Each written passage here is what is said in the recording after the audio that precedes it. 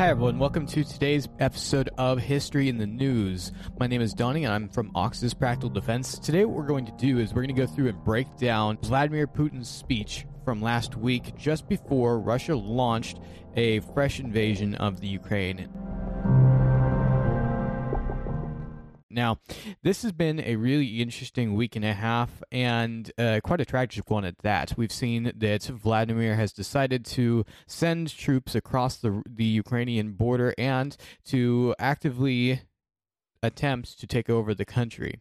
Now, this coup that we've been watching in the last week or so has actually been in the process of coming to a boiling point for many years. We've seen smaller infractions, well, really not smaller infractions, but we've seen other infractions that have happened in all of the presidencies except for this most recent one with President Trump. He was the only president who did not actually have a Russian invasion at some level into Ukraine. And so what we've been watching over the last couple of years has really come to a head at this point. And so what we're going to do is we're going to go through and we're going to discuss all of the topics that Putin included in his speech last week. Now, this speech was couched as a type of justification for what was about to happen. So what he was doing was he was listing a bunch of reasons, saying this is why we're taking action against Ukraine, and this is what we're hoping to do, and all of this stuff. Now,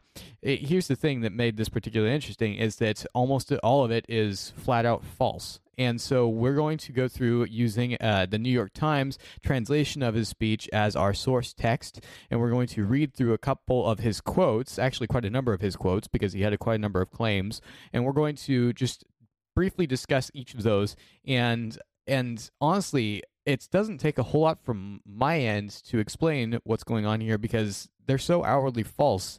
It's from American perspective, it's very hard to see what he's even trying to do. But next week, what we'll talk about in the next episode, maybe not next week, we'll see when the next one goes up.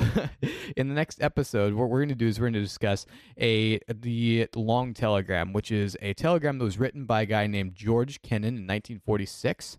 And in that telegram, at the time, George Kennan was the ambassador, the United States ambassador to Moscow.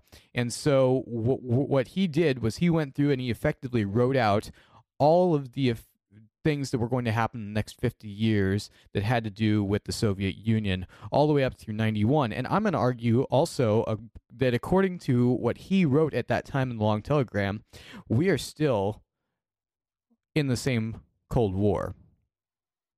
Really, honestly, it's quite astonishing to see what has actually transpired and what he is doing, and basically how Putin is playing straight out of the Soviet playbook that was also used with a number of other regimes, including the Nazi Germany and others. If you look at the different type of propaganda campaigns that they run, they all have a lot of similar things. And this speech that Putin just went through this last week is a prime example of that. It's outwardly false in so many different ways, but what the communists have always been famous for doing is for controlling the media through their state-owned media and then controlling the narrative through entertainment, the news cycle, and various other methods. And there's many different levels to this, but it's the only way that the communists were able to retain power was by controlling the narrative. And so what he's doing is he's trying to harken back to what originally worked for the Soviets in today. Now, I'm going to argue that there's a couple different ways, a couple of reasons why this won't work like it used to.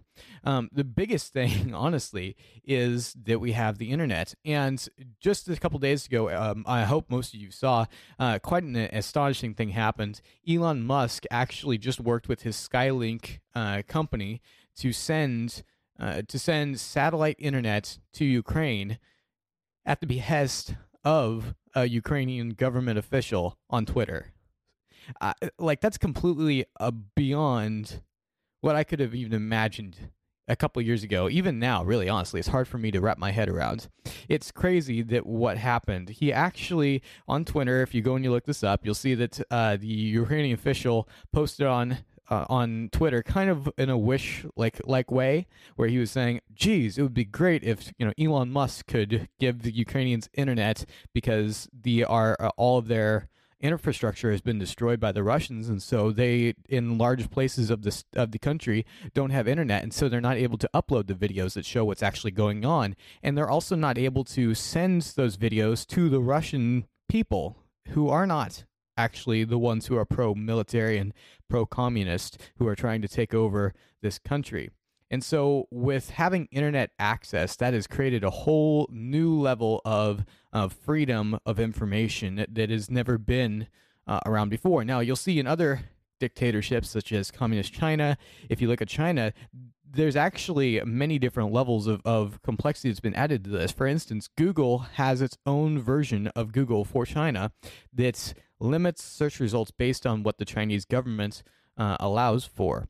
You have different other types of search engines that do the same thing in China because they're only allowed to provide what the government wants people to know.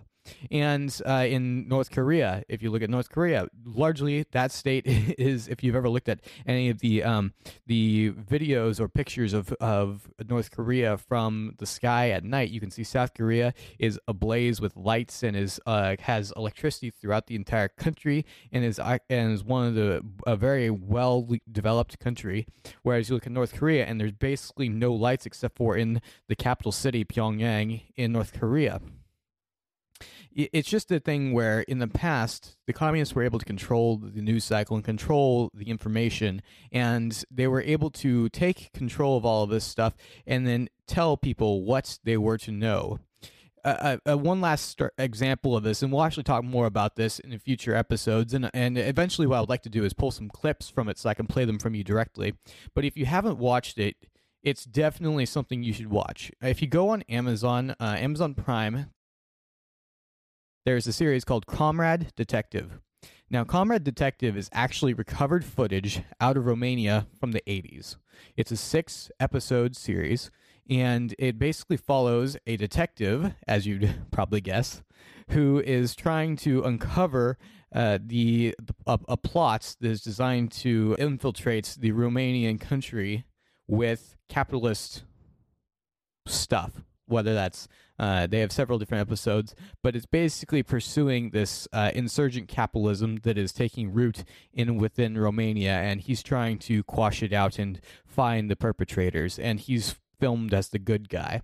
And honestly, there are some ridiculously good quotes out of this, and I'll take and I'll play some stuff from that for you in the next couple of weeks. But one thing I do advise is that if you're going to watch that, don't watch it with kids around. It is there's a lot of language, so the communists really like the language, and there is some nudity in, I think, episode 4. So you have to keep all that stuff in mind. But it's a really great history lesson going through and watching it, because it shows how powerful the communist news machine and media machine was, and it shows you how they can go and try to manipulate the people by using popular media sources.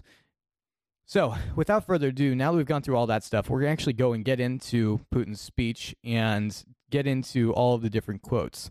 So, when we start, like I mentioned, I'm pulling all of these from a New York Times article where they actually had a translation for each of these quotes, and then they had some of their notes, and then I added a few of mine as well. So I'm borrowing from both sources here, and then I use some other independent research. So when we're starting off with his first quote, the way he started off his speech was he started off by challenging Ukraine's borders. Now, here's the thing. What he's going to state here is quite interesting. I'm going to go ahead and just read this quote directly from what the New York Times translation says. Quote, "Since time immemorial, the people living in the southwest of what has historically been Russian land have called themselves Russians and Orthodox Christians. So, I will start with the fact that modern Ukraine was entirely created by Russia, or, to be more precise, by Bolshevik Communist Russia.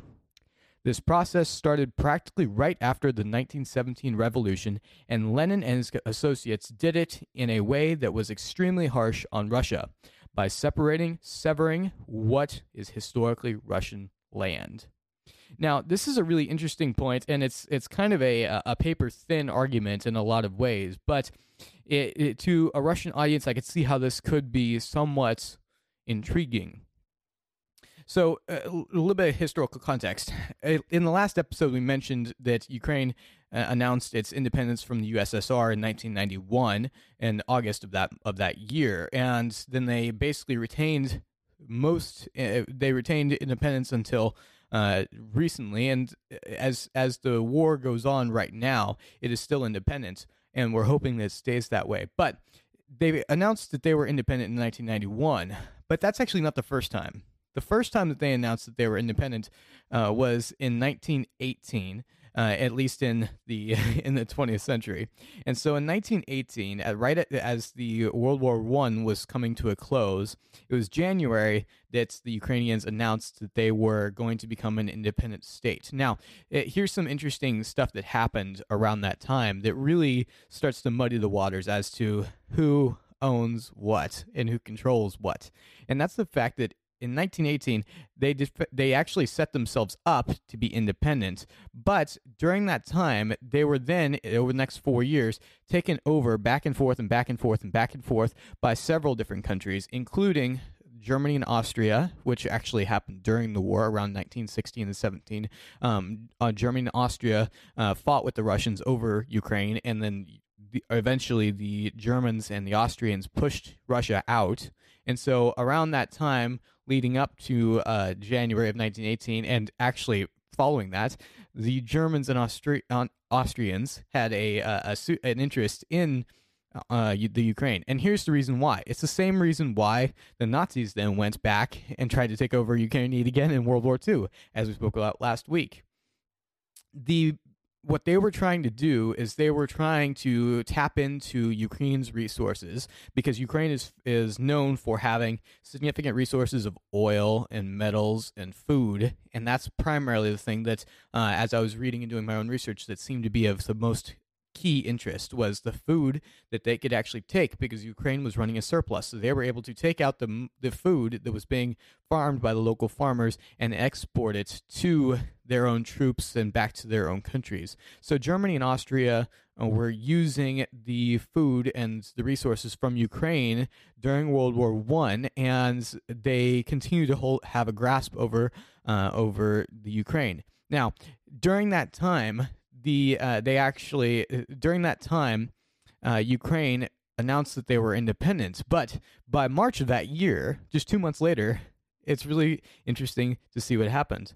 The Germans are now controlling the government that announced that they were independent, but basically from within. So there's actually a quote here that I'll read for you. In the words of Wilhelm Groner, a German army commander in Kiev, quote, "The Ukrainian administrative structure is in total disorder, completely incompetent, and in no way ready for quick results. It would be in our interests to treat the Ukrainian government as a cover and for us to do the rest ourselves." Now, this was March of 1918, like I said, and at the time, you had the Germans and Austrians controlling the government, and as this guy is openly admitting, is that essentially the Ukrainian government is there in name only. It's a house of cards, and so the Germans are actually controlling it from within and controlling it through that. And I should mention that I got that quote from a history.com article talking about this particular time, 1918 to 1922. Over the next 4 years, you'd end up with a really interesting situation where Ukraine changes hands several more times. And so in 1918, it was under control of Germany and Austria, but at the end of World War I, with the Treaty of Versailles, the Germans and the Austrians were forced out of the Ukraine. And so after that time, when the Germans and Austrians were forced to leave, then we have this power struggle that goes on between Poland and Russia. Now, both Poland and Russia have had various different both Poland and Russia have had different relationships with Ukraine over the last 1,000 years or so. And so as you're looking at who actually controls what, it's important to look at who controlled last.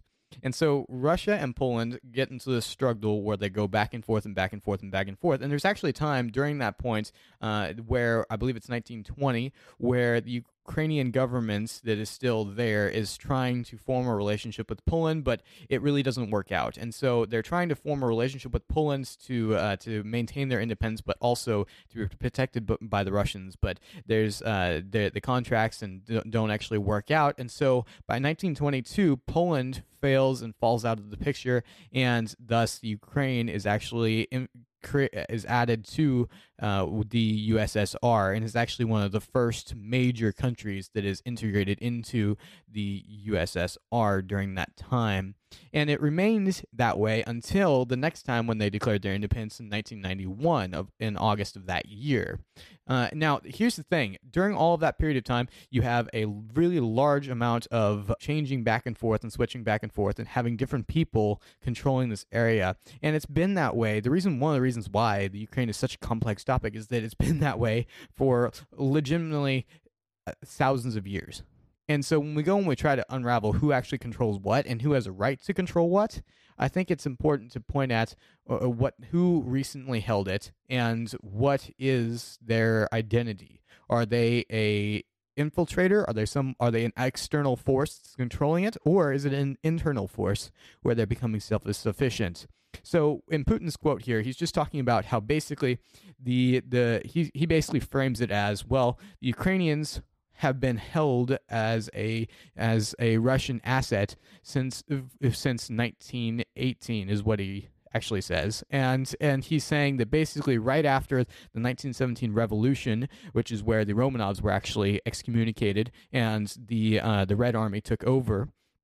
When the Red Army took over, then he's saying that Lenin and his associates then split the line to cut the Ukraine as a separate piece of Russia. It's totally fiction. It's not even true. In 1918, like we just discussed, there was many other things going on besides that. So that's point number one. It's outright wrong and not founded in any sort of facts. Now, if you want some more detail on this, a friend pointed me to a podcast called The Rest is History. Now, they have a podcast that they just released last week where they're actually talking about the history of Ukraine in greater depth, so you can go and listen to that. It's a little over an hour long, and basically they go back to way back where they're talking about how the Slavic countries became independent, and how they basically separated themselves from both Eastern and Western culture in some ways, and kind of formed their own pocket of cultures in that area. And so you can go and listen to that, and they talk about all the way from 2,000 or 3,000 years in the past to the current, and it's very interesting. It gives you a way better overview than what I'm able to do right now. So I'd recommend going and listening to that. Again, the podcast is The Rest is History. So here's the second point that Putin made during his speech. The second one was that there is a heavy threat. Here's the direct quote. And today, the grateful progeny has overturned monuments to Lenin in the Ukraine. They call it decommunization. You want decommunization? Very well. This suits us just fine. But why stop halfway? We are ready to show what real decommunizations would mean for Ukraine.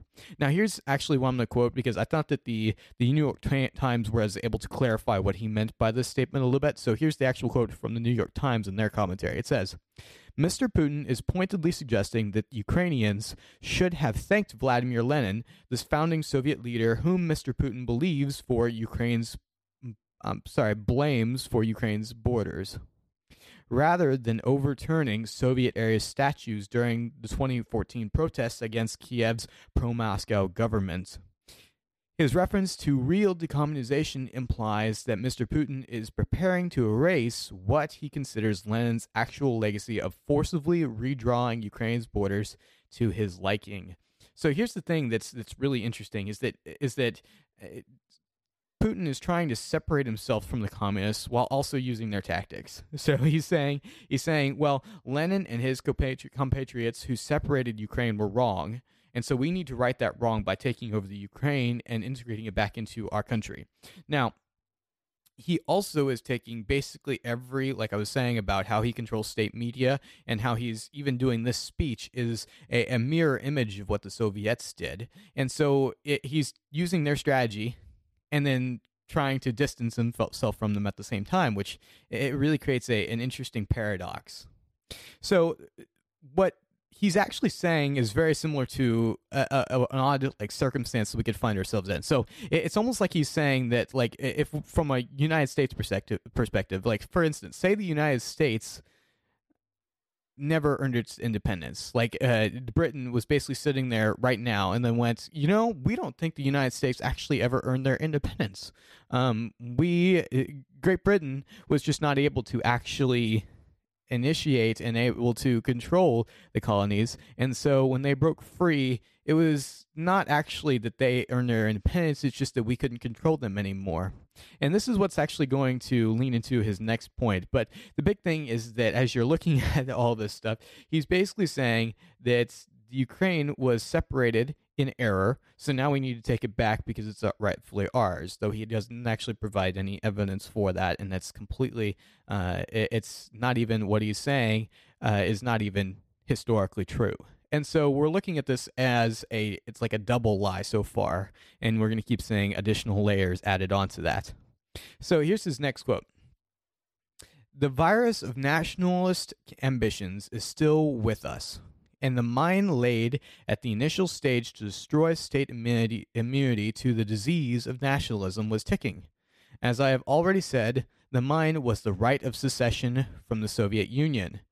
It is now, this is part B, it is now that radicals and nationalists, including and primarily those in Ukraine, are taking credit for having gained independence. As we can see, this is absolutely wrong. The disintegration of our united country has brought about by the historic strategic mistakes on the part of the Bolshevik leaders and the CPSU, which stood for the Communist Party of the Soviet Union. CPSU leadership, mistakes committed at different times in the state building and in economic and ethnic policies. The collapse of the historical Russia, known as the USSR, is on their conscience. So essentially, it's the same thing. He's saying that the USSR leadership failed, and they lost Ukraine. But Ukraine in 1991 did not have the right to declare themselves independent, which is it's just an un-American. It's very opposite to what the initial American mind would think. Because as Americans, when we signed our own Declaration of Independence, we said we don't care what Britain thinks. We're being independent. We're going to be independent, and we're creating our own country, whatever you do about it. And obviously, there was a war about that. And the thing is that in 1991, the Ukrainians did very much a similar thing. They said, we are going to be independent from you now, and you don't have the ability to control us anymore, so we're taking that responsibility upon ourselves. And Putin is trying to turn it and say, well, you didn't have the right to do that, which is honestly, it's so fake and so weak. It's hard to imagine that this is actually persuasive in any way, but that's kind of opposite thought process that we'll talk about when we go through the long telegram. It's a thought process and a learning method that has been taught by the state within Russia and within Soviet-controlled states since their inception in the early 20th century. And it's a method of indoctrination that basically takes your mind and makes it mush so that they can fix it for you and tell you what to think. But really, ultimately, when we look at all this stuff, it's almost a non-starter argument. And it's very interesting that he's using these as his reasoning behind immediately launching rockets and such into a sovereign country's major cities. So here's his next point, his fourth point. The Ukrainian authorities, I would like to emphasize this, and this is a direct quote, began by building their statehood on the negation of everything that united us, trying to distort the mentality and historical memory of millions of people, of entire generations living in Ukraine. It is not surprising that Ukrainian society was faced with the rise of far-right nationalism, which rapidly developed into aggressive Russophobia and neo-Nazism. Okay, let's break this down. So he's saying that the leaders of the Ukraine, after they declared their independence, then decided that they wanted to have their own identity. Oh my goodness. they actually wanted to have their own identity. And honestly, if we look all the way back through the entire time that they've been occupied, they've actually always had their own identity. If you look, if you go back and listen to that podcast that I mentioned, The Rest is History, they talk about how around the 18th 17th and 18th centuries is the first time you can really see Ukraine as having its own identity, because it had been occupied by so many various people. It had just been kind of seen as being a borderland and not being an actual country. But by that time, they had started to form a national image. We'll talk a little bit about the different parts that make their culture, but we'll do that in a little bit. So he's saying that they didn't have a right to declare their independence in the last point. In this point, he's saying that then they tried to form their own identity, and that while forming their own identity, that they were negating everything that unified the USSR. And the funny thing is, this is true. He's actually is negating everything that you are actually negating everything that the USSR preached by doing that. And he's saying that that's wrong because he sides with the USSR. He sides with the communists. We'll talk about his background. We're going to actually, in a few episodes, we'll talk more about, we're going to take a deep dive into Putin's actual background. A lot of people know that he's a former KGB agent, but it's very hard to actually find out more about him specifically. So what we're going to do is we're going to take a deeper dive into the KGB at large during the time that he was actually in the KGB, and there's several different resources that I'm currently working through to help with that. But the big thing is that he identifies with the USSR version of nationalism, and then he says it's bad to be nationalist, even though he's nationalist on the part of the USSR. So there's just an open conflict right here about this, and then he claims that they've engaged in aggressive Russophobia and neo-Nazism, which honestly, those are two buzzwords that don't actually have a whole lot of meaning to me. So we're going to go through the following quotes because he keeps digging further and further into this. Next quote. Essentially, the so-called pro-Western civilizational choice made by the oligarchic Ukrainian authorities was not and is not aimed at creating better conditions in the interest of people's well-being, but at keeping the billions of dollars that the oligarchs have stolen from the Ukrainians and are accommodating the geopolitical rivals of Russia, while holding their accounts in Western banks, I should add. I missed a line there. So basically he's saying is that now we have all these oligarchs that are in Ukraine who are storing their money in Western banks, and then what that does is that supports Western countries and what he sees as enemies of Russia. Now, this is one of the things that actually plays into whether or not the Cold War ever ended. And this is something that actually you can also dig into deeper as far as the Cold War itself. What was the foundation for it? Why did it stay cold? And why has it never actually gotten hot? Now, there's been proxy wars, like we had Vietnam and Korea, and those conflicts. And you could even say that what happened in Afghanistan has some connection to a Cold War. But the reason, one of the things that has always transpired is that there's been a radically different view of what the Cold War was. And so when he's breaking this down, he's going through and he's saying that they basically have this pro-Western bent to them, and that's a bad thing. It's just because he doesn't like Western states. And he's going to keep drilling into this farther and farther and farther, but it's essentially just comes down to the fact that that he's saying that the oligarchs in Ukraine have taken the money from Ukrainians and then are putting it into the hands of people who are not interested in their well-being.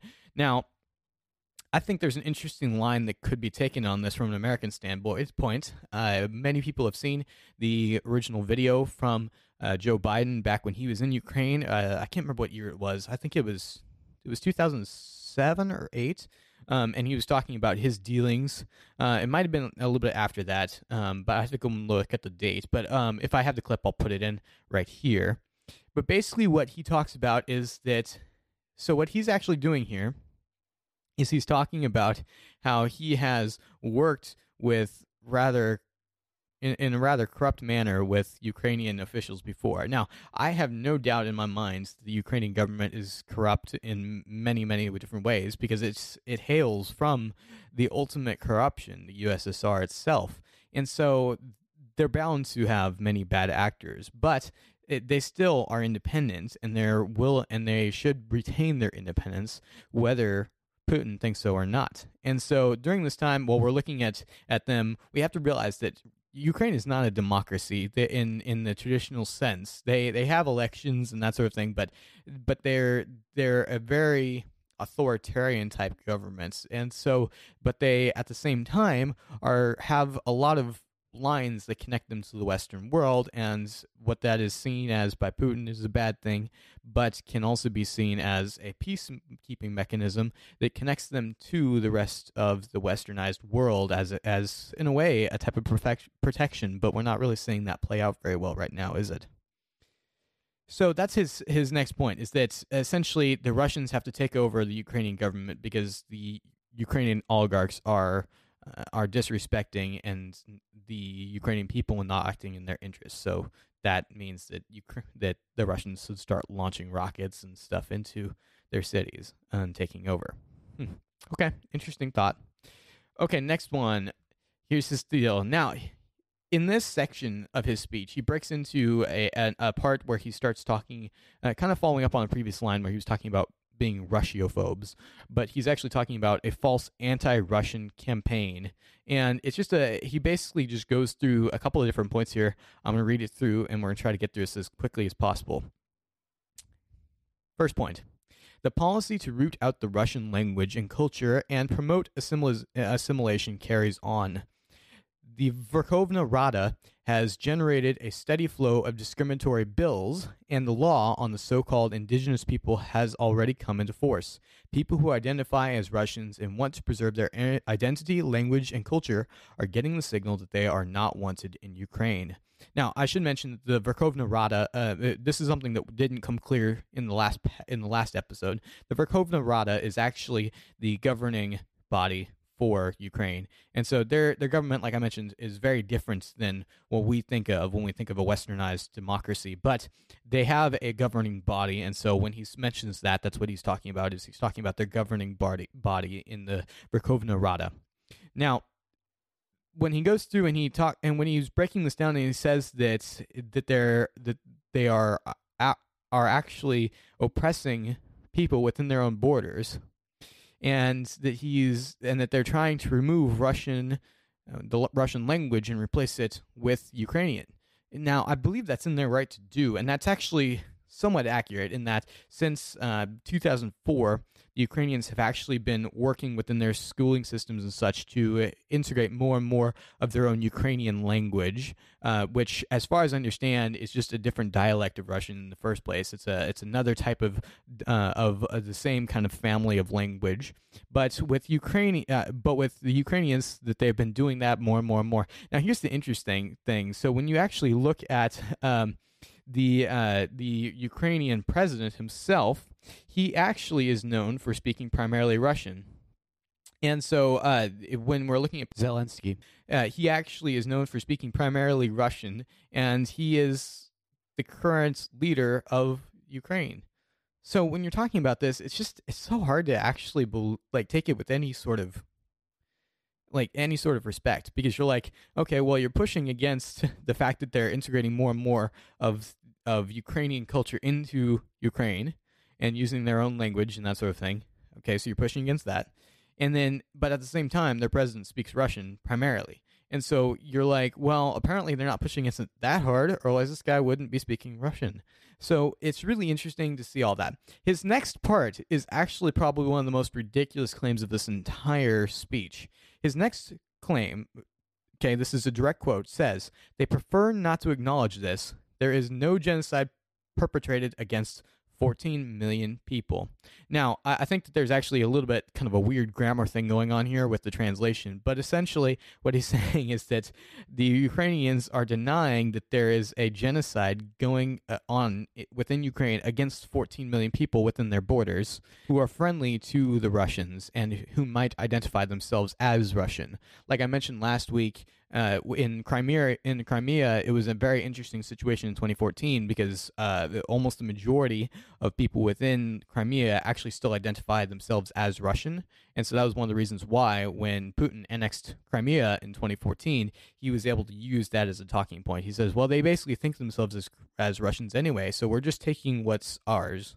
And he's trying to use a very similar line here. But now he's taking it even further because he realized that he doesn't have a leg to stand on any of his previous points. So he's just going to double down and say, well, there's a genocide going against 14 million people who identify as Russian within Ukraine. Now, once again, there's actually zero evidence. He actually tries to say that they have evidence, but he hasn't provided a shred of it, like nothing, like literally nothing. And so when we're breaking through and looking at how he talks about all these things, there's so much that he says and then doesn't support.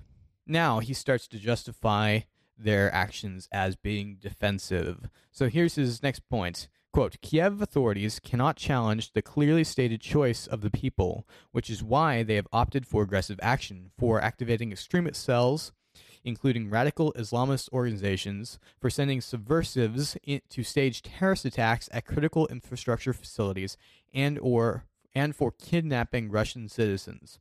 We have factual proof that such aggressive actions are being taken with support from Western security services. None of that evidence is forthcoming. In fact, this is nothing other than preparation for hostilities against our country, Russia. The Ukrainian army is waiting to get into NATO. The West has explored the territory of Ukraine as a future battlefield that is aimed against Russia. Now, here's the thing. This is actually one of the points that has the most interesting implications of this entire speech. So the very first part, where he's saying that the Ukrainian government, in partnership with the Western countries, have been trying to infiltrate Russia by sending in Islamist organizations and creating terrorist attacks and stuff like that. They haven't provided any of the evidence for that, so it's very hard to actually address. But the second part of that, where he says that the Ukrainian army is waiting to join NATO so that they can aggress on Russia, is a really interesting point. There's a couple different things that go into this. So when we're looking at the different pieces that are associated with this, we have to look at the Partnership for Peace in 1994. Now, this was actually a signed treaty that was created under President Clinton, and during his time, they created this Partnership for Peace, which was a disarmament agreement of the Ukraine. And in that disarmament agreement, it had there was a lot of different stuff that was going on, but essentially it was an agreement by a number of different states, including Russia and the United States, to not use Ukraine as a staging area and not to transgress on their land. Now, if you look at that actual agreement, you'll see that the first thing that the actual people who were violating the agreement are the Russians. But the big thing here is that ever since that time, Russia has been wary of the Ukraine joining NATO. Now, there are a number of other bordering countries, including Estonia, Lithuania, and such, who are actual NATO allies, and they are actually directly bordering Russia as well as the Ukraine does. Those are kind of lost causes, in his opinion. With Ukraine, they are still not a part of NATO. And that makes this a very interesting point for him to make. The Russians, ever since that time when they claimed their independence and then they signed this disarmament agreement under President Clinton, and this is also the time at which, under that disarmament agreement, I should mention, Ukraine gave up all of their nuclear arsenal, and so they basically gave up their ability to threaten the Russians with with nuclear weapons. And that left Russia with the nukes and took away all of the Ukrainians' ability to actually use them in a defensive manner, or to at least have them as a method of deterrence, whether they use them or not.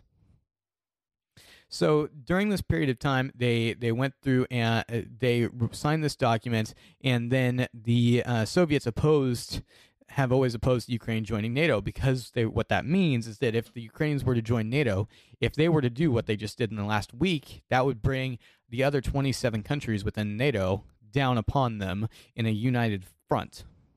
So NATO was created originally with the point of not allowing another world war. It was basically a treaty that said that all of these countries, the 27 signed countries, if there were a war where another country aggressed against a country within that agreement, all of the other countries are pulled into the war with them and are obligated to act in their defense. What this created is the largest and most effective method of making sure that there wasn't one country that was able to mass their supplies and mass their military and take over the continent like what happened in World War II with Germany. So when Russia is fighting against Ukraine joining NATO, really what's going on is they're saying, well, if we want to take over Ukraine, we don't want the other 27 countries having to join them to come and defend them in a physical manner. We want them to be on their own like they are currently. And over the last 20 years, for whatever reason, Ukraine has still not become part of NATO. And actually, here's an interesting thing. So in December of last year, Ukraine President Zelensky, in an interview with HBO, was asked if there was anything he would ask President Biden if he could. This is December, before anything happened. He replied that he would ask Biden, quote, "Why are we still not in NATO?" So I don't know why. I don't know why they're not in NATO. I don't have any reason to believe that I don't have any understanding of what's going on in there, because I'm sure it's all filled with a bunch of bureaucrats and many different levels of craziness. But while they haven't been in NATO all this time, it's left them as a sitting duck for Russians to come over and do exactly what they're doing.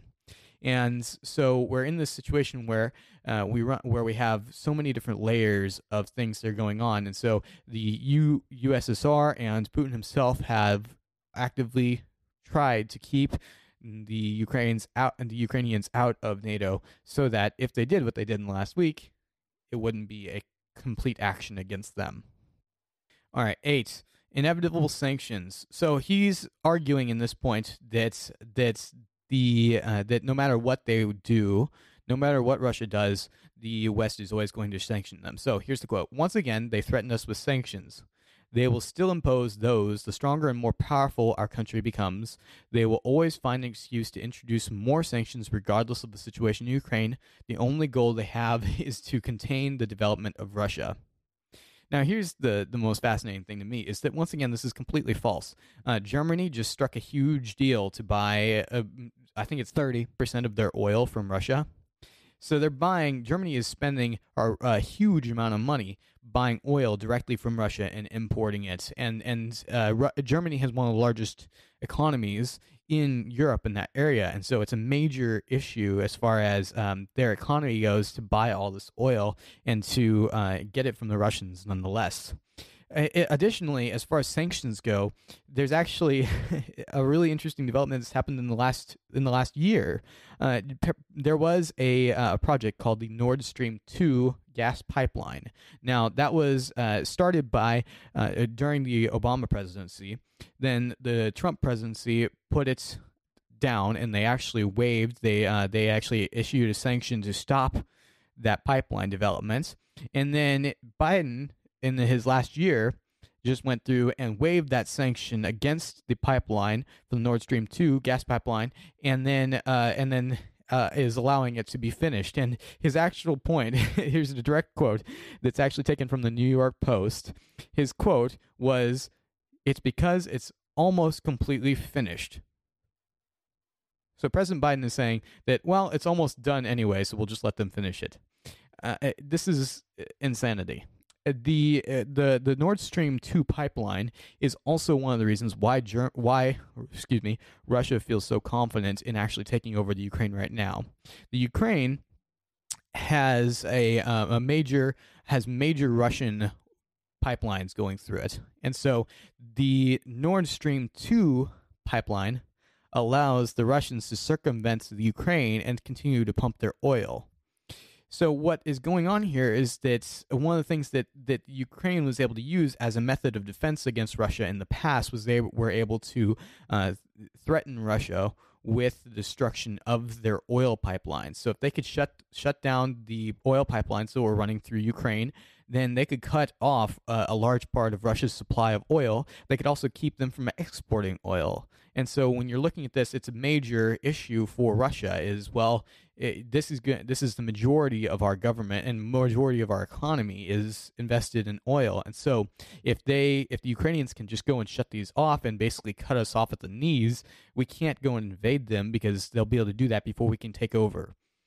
So when Biden allowed the Russians to complete the Nord Stream pipeline that goes from Russia to Germany and allows them to circumvent the Ukraine, he effectively took away that defense from the Ukraine and opened up the door for Russia to take over. So Putin says that it doesn't really matter what we're going to do. The Western states are always going to sanction us. It's just outwardly wrong. It doesn't actually have anything to do with reality. They've been an open partner in the world for, well, almost since the 1994 agreement. And so when we go through when we're breaking all of this stuff down, we're looking at the ultimate overview. There's just no evidence that this is the case. The only time they've been sanctioned is when they've tried to take over another piece of Ukraine over and over and over and over again. Now here's one of his last points. It's actually his last point, and thank goodness, because I'm starting to lose my voice. The ninth point that he made is that basically in this outwardly false claim, Putin describes that the Ukrainians have been attacking the people within the eastern sector of the country who are Russian sympathizers. Now, this is literally just reiterating a previous point, but here's the quote. Now, almost every day they are shelling settlements. They have amassed large troops. They are using vehicles and other heavy machinery. They are torturing people, children, women, and elderly people. It does not stop. We have seen no end to it. Can you believe the irony? Like, literally, you go and you listen to this and you're like, dude, this is literally what you are doing. And now you're saying that you are invading them. You're doing it because they were doing it. And then you don't provide any evidence that they actually were doing it. So it's just a paper-thin argument all the way through. He makes several points that are all the same, and hopefully I haven't bored you too much breaking this down. But essentially, all these points lead in one direction that is basically trying to open the door to say it's okay for us to invade because they are oppressing us, and we're oppressed, and we're the victim, and all that stuff. He's basically trying to be the martyr and saying, "Oh, well, we have to do this to save the Ukrainian people, and so that they don't come after us." And it's all defensive and all that stuff, and he's trying to lean into it. Now, here's the thing: is that all of it is complete lie. And so we have to keep that in mind as we move forward and we look at how the Soviet regime has controlled their country in the past and how they will do it in the future. Because what the power of the long telegram is that it basically lays out from A to Z exactly what their next step is going to be. And so we're able to look at that as our source book and take it and put it into action. And so far, it has worked out rather brilliantly. With the fall of the USSR in 1991, and by maintaining American strength and Pax Americana, I believe that we can still use that same playbook to tamp down on Russia. The only thing that matters is if we're actually strong enough to do it ourselves, and if our legislators are willing to do it.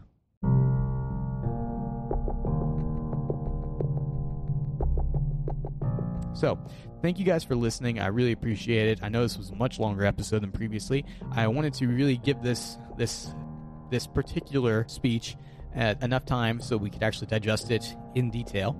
And in the following episodes, we'll be digging deeper into the long telegram as well as Putin's actual history. And so we can find out more about this guy and why he's currently president and prime minister of Russia, how he got there, and all of those other things. So thank you guys so much for listening. I really appreciate it. Again, my name is Donnie, and I'm from Oxus Practical Defense. What we do is we focus on personal consulting for individuals who want to be more mindful about their practical defense, whether that's concealed carry training or if it's non-armed training. We do various other things in that area, so we'll help people assess their own situations and build custom plans to help them.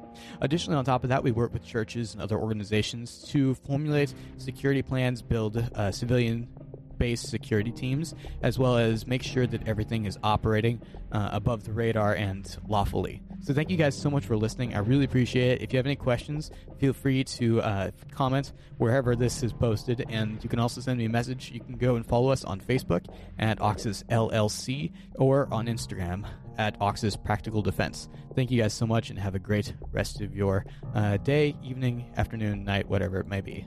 Bye.